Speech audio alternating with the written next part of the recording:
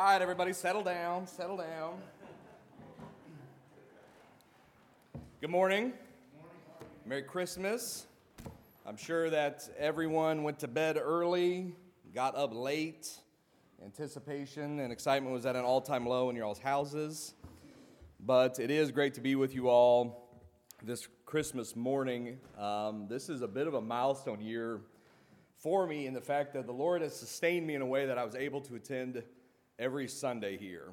And most of that's also a big thank you because my wife watched sick children. But I see again the importance of weekly fellowship with you all to God as a body, and that it would be more sustained as we go through 2023 as we gather here together. It's been the past several months I told our Sunday school class has been an increasing joy of mine just to fellowship with especially those people, but with everybody too, as we're growing in love for God, love for one another, experiencing that joy as fellow believers, and it's just a great picture of what the body of Christ can and should look like. So as we end the year, just a big thank you to you all. A book I read, I think I mentioned this before, is when talking about God's people, he said, I love them in part because they help me love Jesus more every day. I want to thank you all for that as we round out the year. So today, obviously Christmas morning, the reason we are here celebrating is that God came to be with his people and to save us. So if you got your Bibles, we will mostly today be in the book of Matthew. We're going to jump around. I'll probably go fast on some of that stuff, so bear with me as we go through all that. But the Bible, in a roundabout way, the shorthand way, is about Jesus. And when we read the Bible, and especially in the four Gospels, which will be in mostly today, Matthew, Mark, Luke, and John, we see a Savior born to a Virgin Mary. We see his life, his ministry, we see his death, and ultimately his resurrection. So based on scriptures, two conclusions can be made about Jesus, all right? So the first one is either he is who he claimed to be, that is the Christ, the Son of God, and the Son of Man. Or he is a liar, and why are we here celebrating his birth? Why are we here every Sunday? I've said it before, if it wasn't for Jesus, this would be the weirdest social club that we have here on 5th Street. All right? So the question to ask yourself is one that was asked years ago in Matthew chapter 12, verse 22 through 23. So Matthew 12. Starting on verse 22, it says, Then a demon-oppressed man who was blind and mute was brought to him, and he being Jesus, healed him, so that the man spoke and saw. And all the people were amazed and said, Can this be the Son of David?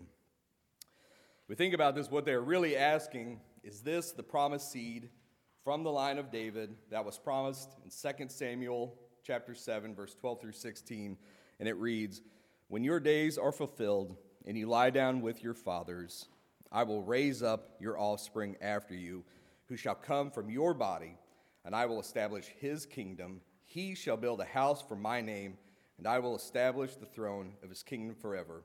I will be to him a father, and he shall be to me a son. So at the end of this sermon on Christmas Day, I want you all to ask yourself, is this Jesus, born over 2,000 years ago, the one person in the history of people that we count time by before they were born and after they were born, is this the promised Son of David, the Christ, the Son of God that came to save the people from their sins? All right, so we may say, okay, if he's either the Christ or a liar, let's see some proof. Let's see some things about what the Bible says. Now, the Bible is full of verses on the folly of man, chasing after wrong wisdom, and leaning on your own understanding. So believing in Christ does take faith granted to you by the Holy Spirit, but there are some things that we can look at. So starting out, if we look through the Old Testament, we see that Jesus fulfills over 320 prophecies, and we will go through them all individually now. I'm just joking. So, Merry Christmas. We're going to be here a while, right? All right, so over 300 prophecies made about him, okay? So the odds are not in anyone else's favor to ever do that like ever again, okay? One person could do all those. So certain promises fulfilled in Jesus' ministry, certain promises fulfilled in Jesus' ministry are mentioned a lot by him and in the four Gospels. And this should have verified to the Jewish people of the time who knew the Scriptures that he was in fact the promised son of David, but that didn't always convince certain religious leaders of the time. So you also see and verify that Jesus was in fact a son of David through his genealogy that's mentioned in multiple or different formats in the Gospels, okay? So in Luke, it lists his genealogy from Jesus to Adam, that Adam and Eve, the first guy. Where in the book of Matthew, it listed out in a slightly different format. Now, I'd love to nerd out and examine both of these one day, but essentially they both point and show that Jesus being a son of David. Now, you may be worrying in your pews, being like, Andrew, it's Christmas, we're a little tired. Instead of a history lesson, maybe a little feel-good about baby Jesus, and we can get back to the eggnog. But I want to impress upon you how the importance of Jesus being who he is, was, and how that impacts everything about your life today. Katie and I started, taking over a youth group about a year and a half ago. And so we're starting out. I was trying to think about what things we should go through. I was like, well, let's just start with Matthew. We'll go through there. So the first one I did was on the genealogy of Jesus. And looking back, I was like, it wasn't the most catching, most charismatic thing I could probably do. But I'm like, if we're going to be talking about Jesus, they're going to be coming to my house. We're going to be feeding them. They're going to be hearing about Jesus. And in the format that's most simple in the Bible. So I hope it went well. There's continue to be kids come, so there's that. So we're going to read the genealogy of Jesus in Matthew 1, verse 1 through 17. So who's ready to hear me trip over some Old Testament names? All right, here we go. Matthew 1, verse 1. The book of the genealogy of Jesus Christ, the son of David, the son of Abraham. Abraham was the father of Isaac, and Isaac the father of Jacob, and Jacob the father of Judah and his brothers, and Judah the father of Perez and Zerah by Tamar, and Perez the father of Hezron, Hezron the father of Ram, and Ram the father of Amminadab, and Amminadab the father of Nahshon, and Nahshon the father of Salmon, Salmon the father of Boaz by Rahab, and Boaz the father of Obed by Ruth, and Obed the father of Jesse, and Jesse the father of David the king. And David was the father of Solomon by the wife of Uriah, and Solomon the father of Rehoboam, and Rehoboam the father of Abijah, and Abijah the father of Asaph, and Asaph the father of Jehoshaphat, and Jehoshaphat the father of Joram, and Joram the father of Uzziah, and Uzziah the father of Jotham, and Jotham the father of Ahaz, and Ahaz the father of Hezekiah, and Hezekiah the father of Manasseh, Manasseh the father of Amos, and Amos the father of Josiah, and Josiah the father of Jeconiah and his brothers at the time of deportation of Babylon. And after the deportation to Babylon, Jeconiah was the father of Shealtiel, and Shealtiel the father of Zerubbabel, and Zerubbabel the father of Abiad, and Abiad the father of Eliakim, and Eliakim the father of Azor, and Azor the father of Zadok, and Zadok the father of Achim, and Achim the father of Eliad, and Eliad the father of Eleazar, and Eleazar the father of Matan, and Matan the father of Jacob, and Jacob the father of Joseph, the husband of Mary, of whom Jesus was born, who is called Christ. So all generations from Abraham to David were 14 generations, and from David to the deportation to Babylon, 14 generations, and from the deportation to Babylon to the Christ, 14 generations. Amen? Amen. So I want us to not skip over the details of a good genealogy. Now, if you've read through other genealogies in the Bible or Numbers and the census verses, it can be easy to I'm just going to gloss over these, get my daily reading out of the way. It's easy to gloss over them, but all Scripture is breathed out and useful for teaching. So the genealogy in Matthew is structured in a way that it counts 14 generations from each major section in the genealogy. Now, this was a Jewish practice of giving a name like David a numerical value, so that's where the 14 comes from. But in this genealogy, We see some familiar names, and it gives us a glimpse into the type of people that Jesus has come to save. In this list, notably, are 5 women. So Tamar, Rahab, Ruth, Bathsheba, and Mary. So Rahab had a questionable profession, and like Ruth, was a Gentile. Tamar and Bathsheba weren't exactly ladies of the most honest or utmost character. And really, like us, the men listed were sinful people that God used to accomplish his will. But we see in this picture in the genealogy the kings, the rulers, the great people, accomplished sinners, Jews and Gentiles, in the line of Jesus that reflect the type of people that he came into this world to save from their sins. Amen. So we have the prophecies of the line of Jesus. We have the prophecy of the line of Jesus that he would come from. In that line, you could say, well, aren't there lots of sons of David in this line? But we end the genealogy with the Virgin Mary, and the virgin birth is important as told in Isaiah 7:14. It reads, "Therefore, the Lord himself will give you a sign. Behold, the virgin shall conceive and bear a son, and shall call his name Emmanuel."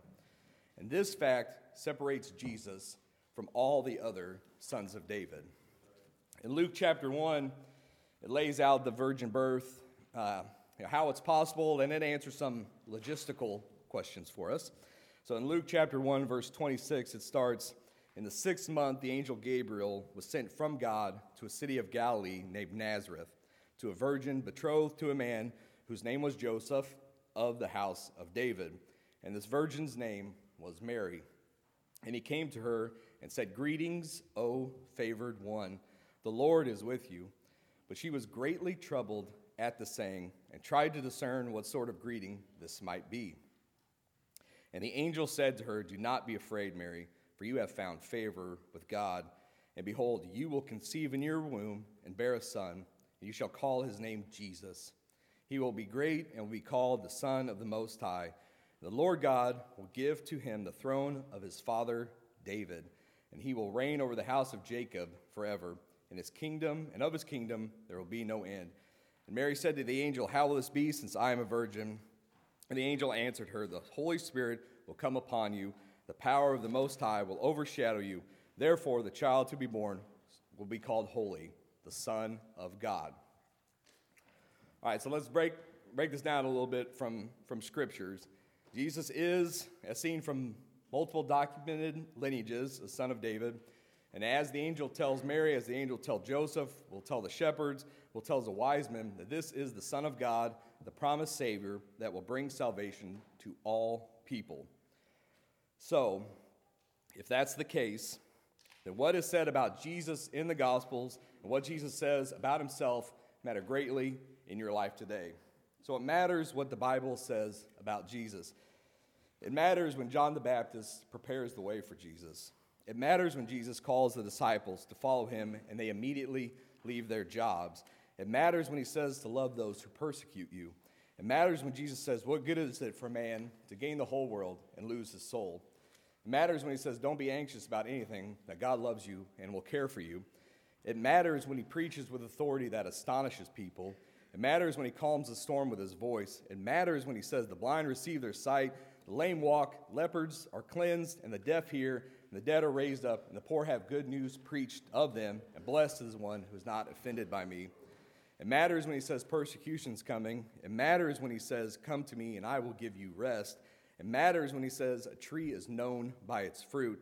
It matters when he teaches in parables. It matters when he feeds the 5,000 and walks on water. It matters when he says, "Love your neighbor as yourself." And it matters when Jesus says that he came to serve and not be served. But if we stop there and only look at this part of Jesus' ministry, no one would really have much of a problem with it, right? We could say wow, this dude born 2,000 years ago did some amazing things. He healed a bunch of people, made some food, and as some religions say about Jesus, that he was a good teacher. But if he's just a good teacher, you can just pick and choose what you want to believe about him. And if he's only a good teacher, then he lies about a lot of other stuff, and then is he really good? But as we see in the Gospels, the big issues that the Pharisees and others had with Jesus was that the claims that he made about being God. So remember what the angel told Mary. He will be called Holy, the Son of God. Now, the issues they had with Jesus that all sinful people have today is recognizing Jesus as the Son of David and the Son of God. Because if Jesus is part of the triune God, then everything he says and every prophecy fulfilled matters to your life. So the claims that Jesus makes about being the Son of God matter. So church, it matters when after being baptized by John the Baptist, a voice from heaven says, "This is my beloved Son, with whom I am well pleased." It matters when Jesus says he didn't come to abolish the law, but to fulfill it. It matters when Jesus says that he is greater than Jonah. It matters when Jesus says, "I am at my Father's house," when he's teaching in the temple. It matters when he says, "I am the way, the truth, and life, and no one comes to the Father except through me." It matters when Jesus says, "I am the Lord of the Sabbath." It matters when Jesus says, "I am the resurrection and the life. He who believes, though he may die, he shall live. And whoever lives and believes in me shall never die." Do you believe this? It matters when Jesus says, "I tell you the truth, before Abraham was ever born, I am." It matters when Jesus said, "I and the Father are one." It matters when he says, "I am with you always to the end of the age." It matters when he says, "You will be baptized with the Holy Spirit." It matters when he said, "If you love me, you will keep my commandments." It matters when he showed his full glory during the transfiguration. And it matters when Jesus says, "All authority in heaven and on earth has been given to me." So, if Jesus is the Son of David, if he is God, who he claimed to be, then the question has to come to our mind as to why. So why would a perfect God, the perfect, all-powerful deity, and as John says, in the beginning was the Word, and the Word was with God, and the Word was God. He was made in the beginning with God. All things were made through him. Without him was not anything made that was made. Saying basically that Jesus always was. So why did he come? At the beginning of Matthew, the angel says to Joseph, "Joseph, son of David, do not fear to take Mary as your wife, for that which is conceived in her is from the Holy Spirit. She will bear a son, and you shall call his name Jesus, for he will save the people from their sins." Luke 19:10 also says, "For the Son of Man came to seek and to save the lost." So what are the sins that we need saving from? The Bible says we have all sinned and fall short of the glory of God. The Bible says our sins have separated us from God. The Bible lists a wide range of things in God's holy law that we can't follow, be it the Ten Commandments, sexual sins, even issues of the heart that Jesus confronts. And each sin we commit continues to show that God is holy and we are not, and that our sin has taken us away from fellowship with God and eternal rest and peace with him. That doesn't sound too hopeful, does it? But God, being rich in mercy, that while we were still sinners, Christ died for us.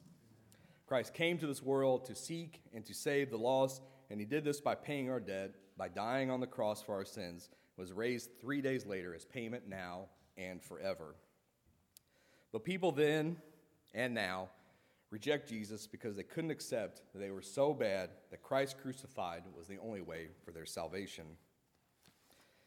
Katie and I like to watch Billy Graham Instagram reels with Otto a lot. He makes sure that we like everyone we see. And in one, Billy Graham stated that people have a problem not with Jesus as much as they do with the crucified Christ. And we see in the Bible how even those around him tried to talk Jesus out of his purpose for coming.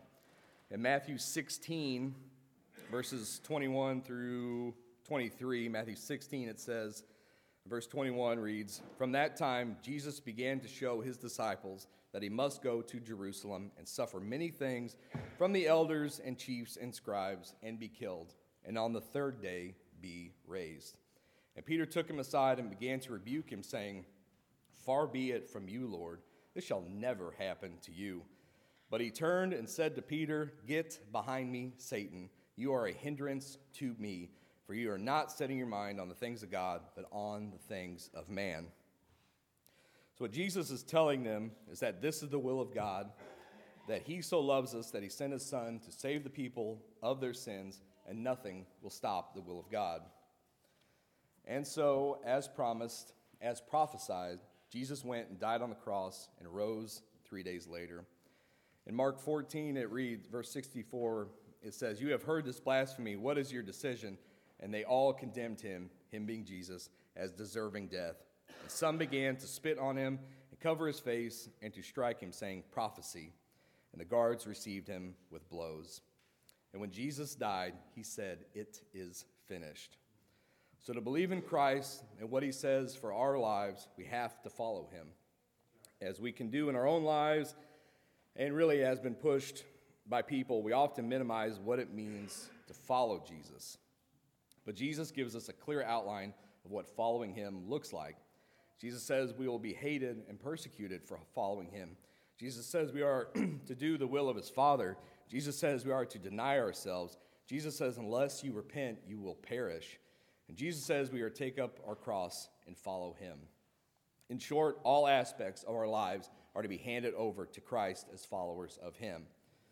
We see in the Bible people unwilling to follow Christ fully. You think of the rich young ruler. When he asked Jesus, what must he do to have eternal life? Jesus points out to what the man loves most and tells him to get rid of it. All things in our heart that we would want most, be it success, family, status, safety, we must hand over to God so he can be glorified most in our lives. But what if we don't? What if we don't trust in Christ for our salvation? What if you don't believe that this is the Son of David and the Son of God? Jesus has strong warnings against that in Matthew 13. Matthew 13, verse 41, it says, "The Son of Man will send his angels. They will gather out his kingdom, all causes of sin and all lawbreakers, and throw them into the fiery furnace.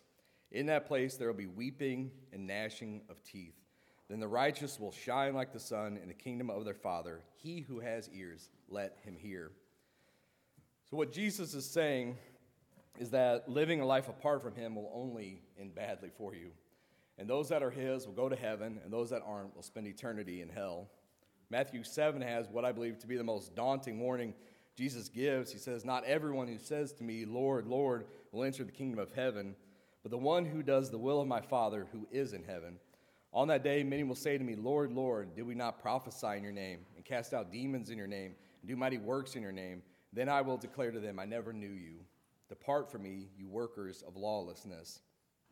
So when we die, the Bible says we will face God, and he'd either be covered by the blood of Jesus and counted as righteous, or thrown into hell to spend eternity apart from God.